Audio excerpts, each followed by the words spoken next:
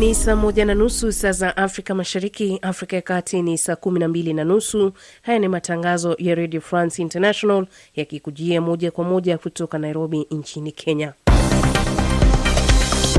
Caroline Korir. Tuliokuandalia asubuhi: chama tawala nchini Kenya Jubilee chatishia kumtema naibu rais William Ruto. Watuhumiwa wa mauaji ya msanii wa Ethiopia Hachalu Hundessa washtakiwa na makosa ya ugaidi. Rais wa Marekani Donald Trump alazwa hospitali kufuatia maambukizi ya virusi vya corona. Popote ulipo ni kukaribishe katika matangazo yetu. Tutaanzia nchini Kenya. Kamati simamizi ya chama tawala nchini Kenya Jubilee imependekeza kuondolewa naibu rais William Ruto kwenye nafasi ya naibu kinara wa chama hicho. Katibu mkuu wa chama hicho Rafael Tuju amesema Ruto amekiuka maadili ya chama na hastahili kufika hata kwenye ofisi za chama au kutumia afisi za chama kwa shughuli yoyote. Yeye ni mwanachama wa Jubilee, lakini tumetoa pendekezo kwa NEC kwamba kuendelea kwake kama naibu wa kiongozi wa chama, na ingawa bado anaendelea kufanya yale ambayo ni kinyume ya yale ambaye kiongozi ya chama amesema, basi hiyo haiwezi kuendelea vile imekuwa ikiendelea hapa awali. Hatua hii inajiri huku wadadisi wakisema uhusiano kati ya kinara wa chama hicho Rais Uhuru Kenyatta na naibu wake umezidi kuwa baridi na huenda yanakuja maamuzi mazito. Mgombea urais kwa tikiti ya chama kikuu cha upinzani Tanzania Tundu Lissu itabidi kusitisha kampeni zake kwa muda wa wiki moja. Hii ni baada ya kamati ya chama cha maadili ya taifa ya tume ya uchaguzi kuthibitisha tuhuma za uchochezi dhidi yake zilizowasilisha na chama cha NRA na CCM. Hata hivyo, Tundu Lissu amekanusha madai hayo na kusema hajapokea tangazo rasmi. Serikali ya Sudan na waasi wanatazamiwa hivi leo kutiliana saini mkataba wa amani jijini Juba katika nchi jirani ya Sudan Kusini, mkataba unaonuiwa kumaliza mapigano ya muda mrefu ambayo yamesababisha vifo vya maelfu ya watu. Mwandishi wetu wa masuala ya Sudan James Shimanyula anaeleza zaidi. Pande zote mbili zinatarajiwa kusaini mkataba huo mjini Juba, mji mkuu wa Sudani Kusini, ambayo imetoa mchango mkubwa wa ushauri kwa makundi ya waasi kuweka silaha chini kwa minajili ya kurejesha amani baada ya mapigano ya zaidi ya miaka 30. Kusainiwa kwa mkataba huo kunakuja wakati ambapo serikali mpya iko Sudan na mojawapo ya malengo yake ni kumaliza uasi humo nchini. Kufungamana na mkataba huo, vikosi vya waasi vitajiunga taratibu na jeshi la serikali ya Sudan. Ingawaje makundi 9 ya waasi yatasaini mkataba huo wa amani, kuna makundi mawili ambayo kufikia sasa yamekataa kusaini mkataba huo. Kundi moja ni Sudan Liberation Movement la waasi lenye makao yake katika jimbo la Darfur na ambalo linaongozwa na Abdel Wahid Nur. Kundi la pili ni Sudan People's Liberation Movement North, lina makao yake katika jimbo la Kordofani Kusini na linaongozwa na Abdelaziz Hilo. Asante sana mwandishi wetu wa masuala ya Sudan James Shimanyula. RFI Mombasa 105.5 FM. Mamlaka nchini Ethiopia zimewashtaki washukiwa 4 wa mauaji ya mwanamuziki maarufu kutoka jamii ya Oromo Hachalu Hundessa na kosa la kigaidi. Msemaji wa mwanasheria mkuu amesema mauaji ya Hachalu mwezi wa Juni yalisababisha machafuko na vifo vya zaidi ya watu 150.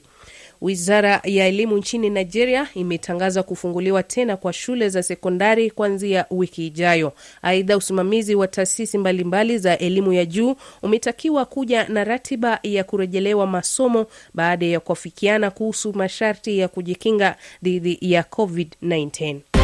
RFI.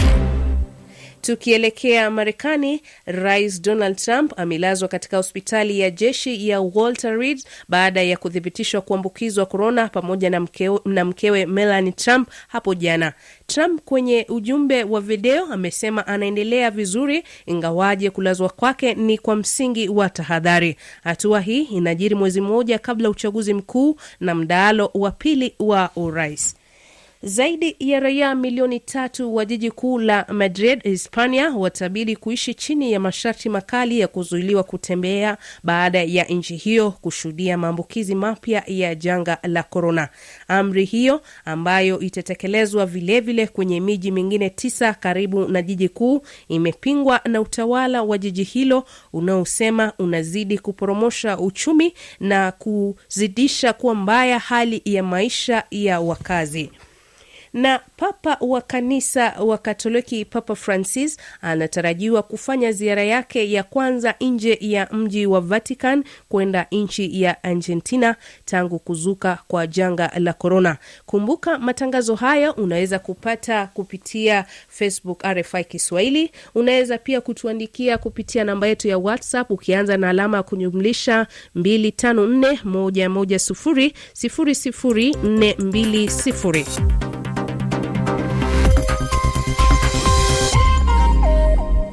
Kwa sasa ni mpisha mwenzangu Steven Mumbi anakuja na makala Nyumba ya Sanaa.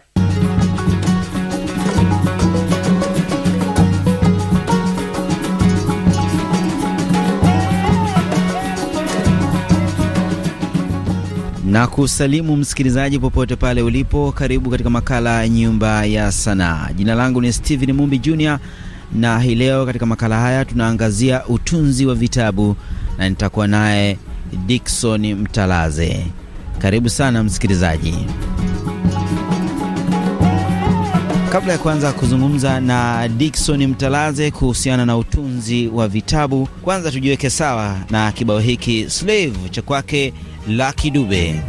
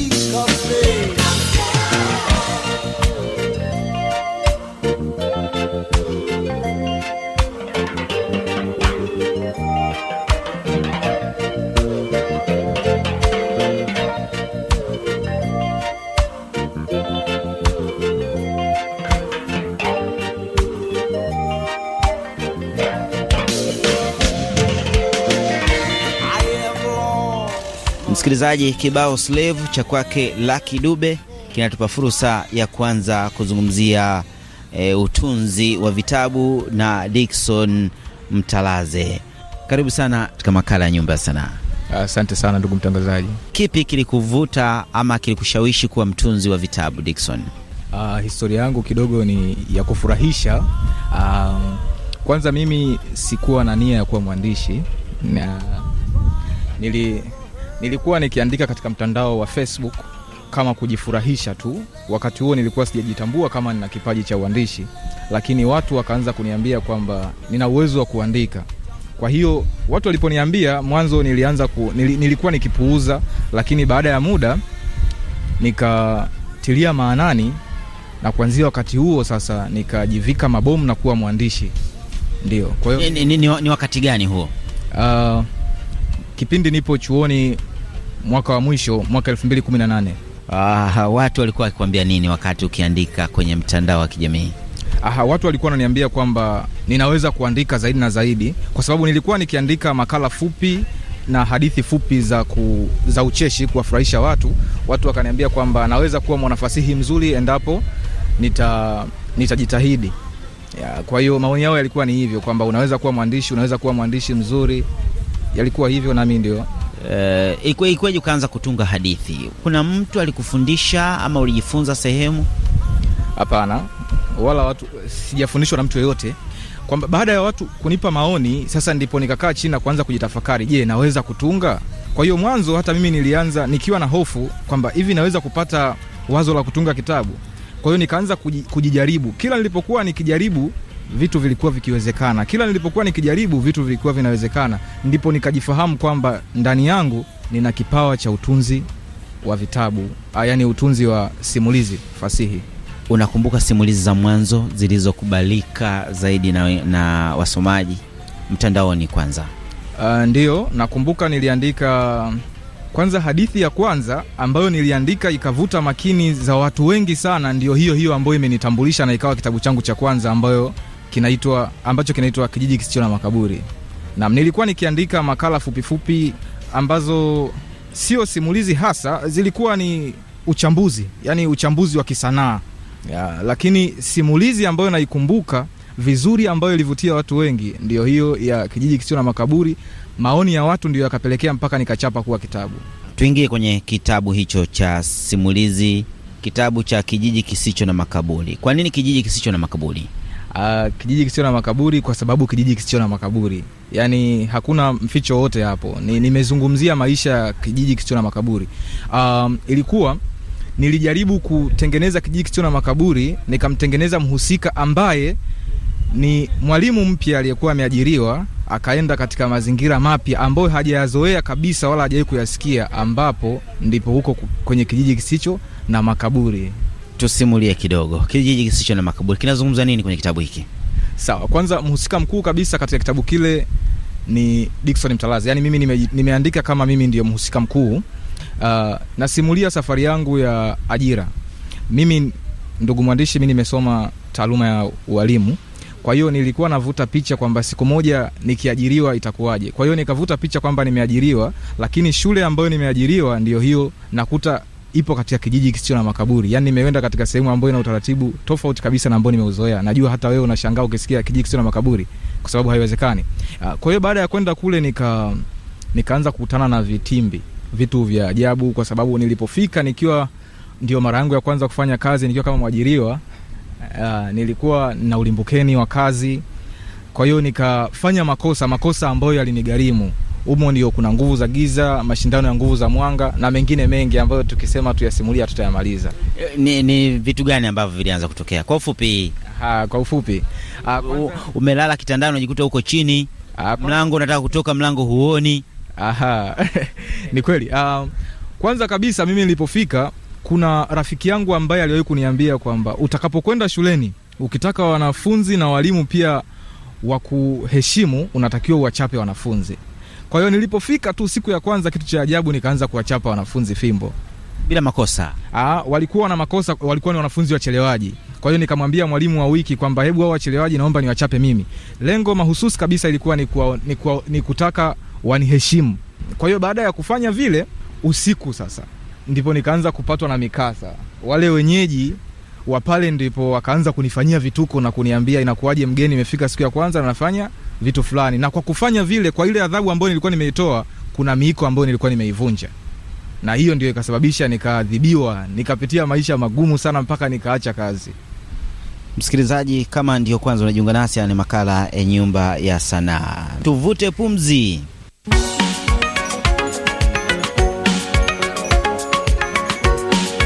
Kutoka nchini Nigeria, msikilizaji, rekodi inaitwa Time and Money ama Muda na Pesa ya kwake Mike Okri. My friend, time na money.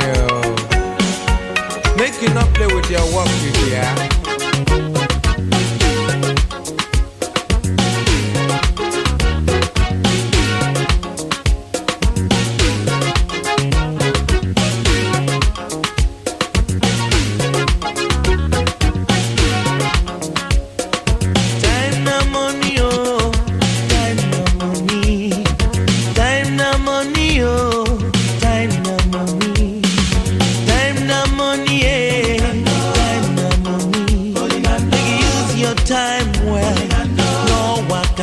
No gossip, no spoil another man. Use your time well, do better thing. Money not never from heaven, do better thing. Money goes come, not true.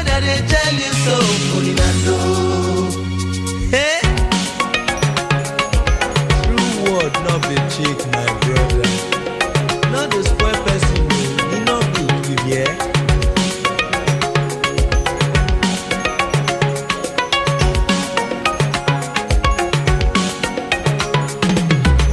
China money, China money. Make you use your time well.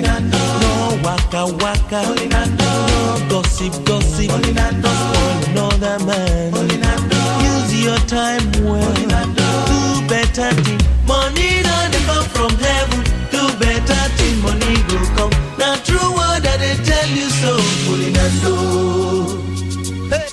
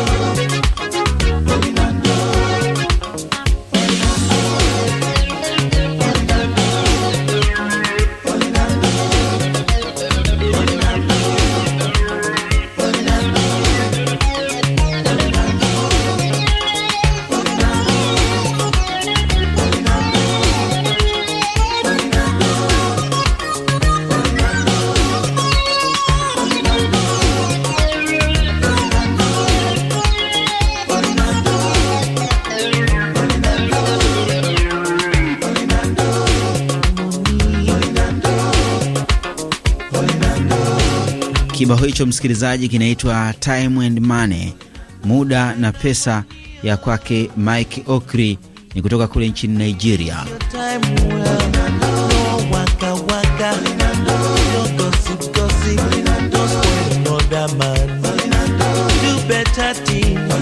Kama ndio kwanza unajiunga nasi, haya ni makala ya Nyumba ya Sanaa na naendelea kuzungumza na Dickson Mtalaze, tukizungumzia safari yake ya utunzi wa vitabu vya simulizi, akizungumzia namna kitabu chake cha Kijiji Kisicho na Makaburi kilivyo na mashiko. Kwa nini ulichagua maudhui ya namna hii katika simulizi ama katika kitabu hiki cha Kijiji Kisicho na Makaburi? Wakati naandika kile kitabu ndio nilikuwa na miezi kadhaa tangu nimehitimu. Kwa hiyo nilikuwa navuta picha nitakapoajiriwa itakuwaje. Kwa hiyo nilikuwa kilichokuwa kiniongoza ni lile swali kwamba leo nimeajiriwa itakuwaje? Nimeenda mahali fulani nimekuta taratibu huu, nitafanyaje? Nimekutana na kitisho fulani, nitapambana nacho vipi? Yaani hiyo ndio msukumo mzima wa kitabu ulivyokuwa. Kwamba ndio nikavuta picha, inakuwaje leo nimepata ajira? Nimepata ajira, nimeenda sehemu ambayo ina utaratibu tofauti na ambao nimewahi kusikia wala kuuishi. Nimeenda nimekuta mahali watu huwa huko kijiji hakina makaburi, sijui kwa nini hakina makaburi na vitu kama hivyo. Nikurudishe pale sasa, umewachapa watoto, umelala usiku, uliamua nini? Kitabu kinasimulia nini baada ya hapo? Baada ya kuwachapa watoto nilipokuwa usiku, ilipofika usiku ndipo nikachukuliwa kimazingara na kupelekwa katika ngome ya kichawi. Huko nikapata adhabu za hapa na pale, kisha wakanirudisha katika makazi yangu. Asubuhi nilikuwa nimeazimia sasa kukimbia kabisa, kuachana na kazi. Lakini kwa bahati mbaya nikaamka asubuhi, nikaenda kupanda gari ikaondoka kwa kasi kabisa, nikiwa na matumaini kwamba sasa nimeacha na kazi, nimeokoa roho yangu. Katika hali isiyotarajiwa, abiria walipoanza kushuka tu, niliposhuka nilitegemea kuwa nimetoka nje ya kijiji, lakini kwa bahati mbaya sana nikajikuta nikiwa pale kijijini. Abiria wenzangu walikuwa ni wale waliokuwa wamenipa adhabu usiku ule. Wakaniambia hauwezi kututoroka kirahisi, vaa nguo nenda shuleni. Ndivyo. Kwa hiyo siku pia ikawa ni mshike. Kila nilipojaribu kujinasua ikawa inakuwa ngumu. Nakumbuka kuna wakati fulani baada ya kuona sasa kuondoka kijijini inakuwa ngumu, either ima kwa miguu au kwa kutumia gari, nikakumbuka kuna rafiki yangu mwingine aliwahi kuniambia kwamba nyama ya nguruwe huondoa uchawi na pepo wachafu. Basi nikaenda buchani kununua nyama ya nguruwe. Katika hali sio tarajiwa pia nikakuta nyama buchani kule imeisha, ila kulikuwa kuna kichwa tu cha nguruwe. Nikamlaghai yule muuzaji, akanipatia kichwa chake. Akaniuzia kichwa. Ndio, niliporudi nyumbani nikakiweka kichwa vizuri, hapo nikiwa sasa najiamini kwamba nina silaha, hata wao hawawezi kunikabili. Lakini katika hali isiyotarajiwa kile kichwa kikageuka na kuwa kichwa cha mwanadamu. Kwa hiyo na tena hiyo mizimu baada ya kunitokea hao wachawi wakaniambia kwamba unajisumbua, hicho unachokifanya unajisumbua. Na ukweli nilikuwa najisumbua, kwamba nilikuwa nipo katika ngome ya kichawi. Alafu mimi naamini kwamba nyama ya nguruwe inanisaidia. Kama nyama ya nguruwe ingekuwa inasaidia, hata kusingekuwa na bucha la nyama ya nguruwe pale. Kwa hiyo sasa baada ya kile kichwa kuwa kimebadilika, kinabadilika na kuwa mwanadamu mara kuwa nguruwe, ndipo nikaazimia kwenda kuzika. Nilipotaka kwenda kuzika pia ikashindikana, nikaambiwa hapa huwa hatuziki kiumbe yoyote. Kwa hiyo hicho kichwa chako hicho hautakiwi kukizika. Kwa hiyo hapo ni mtihani, nikipeleke wapi kichwa? Kijiji kisicho na makaburi. Naam, kijiji kisicho na makaburi. Wakitaka kitabu hiki watakwenda kukitafuta. Kwa yule ambaye anataka kujifunza kuwa mtunzi wa vitabu, anaweza kufanya nini ili kuwa mtunzi mzuri, hasa simulizi ambazo umekuwa kufanya wewe? Kwanza ajue jamii inahitaji nini, hadhira inahitaji nini. Hilo ndilo jambo la msingi sana. Naweza kusema kwamba wasomaji wapo huwa wanapenda kusoma vitu vya namna gani, kwa sababu ili uandike kitu ambacho kinavutia lazima uangalie watu wanapenda nini. Kama sivyo unaweza kuandika kitu kipya ambacho labda hakipo katika simulizi ambazo wengine huwa tunaandika, lakini hakikisha kwamba kinakuwa bora sana. Njia rahisi kabisa ya mtu kuwa mwandishi mzuri ni kwa kuwasoma watu wengine. Unajua, unapomsoma mtu mwingine kwanza unajifunza mbinu mbalimbali za uandishi, lakini pia unaweza kupitia sisi tuliotangulia. Unaweza kutazama labda mimi mtindo wangu upo hivi, mtindo mwingine upo hivi, lakini kuna mtindo mwingine unakuja kichwani mwako ambao sisi hatujawahi kufikiria. Zingatia jamii inataka kitu gani, maudhui gani ambayo hasa watu wanataka kuyasikia, hilo la msingi. Lakini vile vile usome kazi za watu, lakini kikubwa zaidi ni juhudi. Unajua uandishi ni kuandika. Yaani ukitaka kuwa mwandishi mzuri uwe unaandika.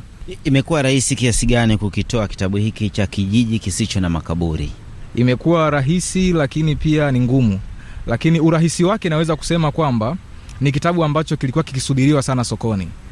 Kwa sababu kama nilivyosema, nilianza kuandika katika mtandao, watu wakakiona, wakawa wamevutiwa sana. Urahisi ukaja kwamba sasa watu wakawa wanakihitaji kitabu kiasi kwamba mpaka wakawa wananipeleka mbio. Urahisi ukawa upo hivyo. Yaani soko lilianza kunihitaji hata kabla mimi nikiwa sipo tayari. Ugumu, changamoto nyingi kama mwandishi mchanga, za kimazingira, za kiuchumi pia, kwa sababu mimi ni mchapishaji binafsi, kwamba mimi ndio kama naandika mwenyewe, na shughulika na miswada yangu mpaka kuwa kitabu mwenyewe. Ukitazama kwamba ndio kwanza nimetoka chuoni miaka ya karibuni, bado sijasimama vizuri kiuchumi. Kwa hiyo nakutana na changamoto nyingi sana katika uchapishaji. Hizo ndio changamoto kubwa hasa. Unashirikiana vipi na watunzi wengine wa vitabu? Kuna watunzi wakongwe wapo Tanzania. Tunashirikiana sana kwa sababu pia tupo katika majukwaa. Kwa hiyo humo tunashauriana, tunafundishana, tunaombana misaada kadha wa kadha. Majukwaa yapo katika magrupu ya WhatsApp, vyama, mashirikisho, katika mitandao. Kwa hiyo mimi nashirikiana vizuri sana na waandishi wenzangu, kwa sababu najua kuna umuhimu wa kushikwa mkono. Mimi bado mchanga, na uandishi ni fani ambayo kila siku mtu utakuwa mwanafunzi. Hakuna wakati ambao utafika utasema mimi nimemaliza, kwa sababu vya kuandika huwa haviishi. Kwa hiyo kila siku mtu unazidi kuwa mgeni, kila siku unazidi kuwa mwanafunzi. Kwa hiyo nashirikiana na kila mwandishi, kwa sababu naamini kwa kila mwandishi, sio kila mwandishi pia, ni kila mtu, kwa sababu naamini kwa kila mtu kuna kitu ambacho kitanisaidia katika uandishi wangu. Kitabu cha Kijiji Kisicho na Makaburi kimeshatoka? Kimetoka, lakini kwa sasa hakipo sokoni. Mwanzo nilitoa kitabu kwa mara ya kwanza mwaka jana mwezi Septemba, lakini baada ya hapo nikaamua kukifanyia marekebisho na maboresho makubwa, kwa sababu mwanzo kilikuwa ni kijitabu kidogo, sio kikubwa sana, ambacho kilikuwa ni novela. Lakini nimekifanyia maboresho na kuwa riwaya kubwa sasa, yenye kurasa zaidi ya 200, ambapo sasa naitarajia kuitoa mwezi Oktoba. Kikisha toka hicho kitabu una mpango gani usoni sasa? Kwanza kukiuza ndio mpango mkubwa uliopo, kwa sababu nimefanya hivyo pia nikiuze kitabu hiki, alafu baada ya muda kuna kitabu kipya ambacho kinakuja, kipya kabisa, ambacho hakuna mtu yote amewahi kukisoma mahali popote. Ni simulizi pia? Ndio, ni simulizi kubwa sana. Mjikita kwenye simulizi. Bila shaka itakuwa ni tofauti na haya maudhui ya mambo ya kishirikina, mambo ya kichawi na kadhalika. Ndio kabisa, ni maudhui tofauti kabisa ambayo sidhani hata kama kuna mtu anaweza kutabiri nimeandika nini, lakini nimeandika maudhui mengi tofauti na bado sijawa tayari hata kudokeza ndani kuna nini. Lakini tu labda niseme jina la kitabu kinaitwa Mwisho wa Dunia. Unapatikana vipi Dickson Mtalazi? Napatikana kwa nambari ya simu, tukianza kwa alama ya kujumlisha 255 742 18 54 36. Mitandaoni napatikana katika mitandao ya kijamii kwa jina la Mtalaze Dickson, katika mtandao wa Instagram, Facebook na Twitter. Msikilizaji, ukienda huko utampata. Makala ya Nyumba ya Sanaa ndiyo inatuananga hapo. Jina langu ni Steven Mumbi Junior. Juma lijalo ni makala nyingine. Kwa heri.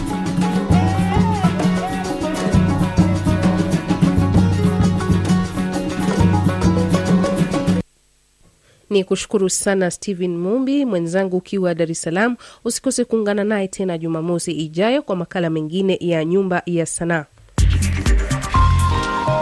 Msikilizaji, unaweza kusikiliza matangazo ya RFI muda wowote kwa kupakua application ya RFI Pure Radio, RFI Pure Radio kwenye simu yako ya kiganjani na kusikiliza matangazo yetu kwa lugha 16 ikiwemo lugha adhimu ya Kiswahili. Application hii ni bure.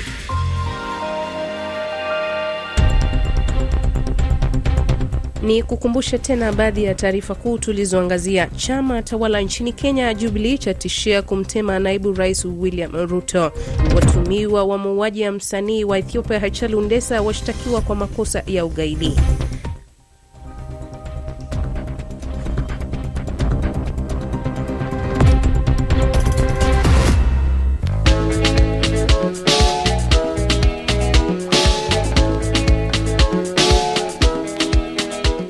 Msikilizaji, tunafunga awamu ya kwanza na Shala Mwana, msanii kutoka DRC na Karibu Yangu.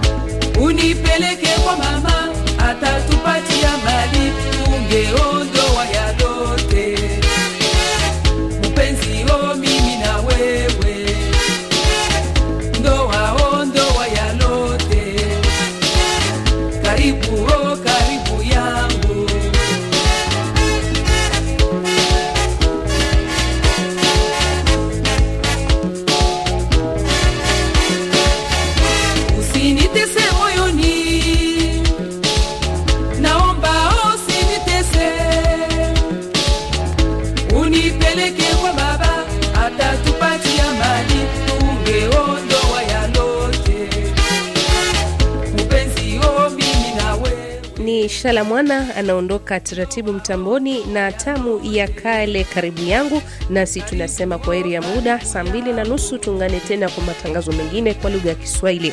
Kwa heri.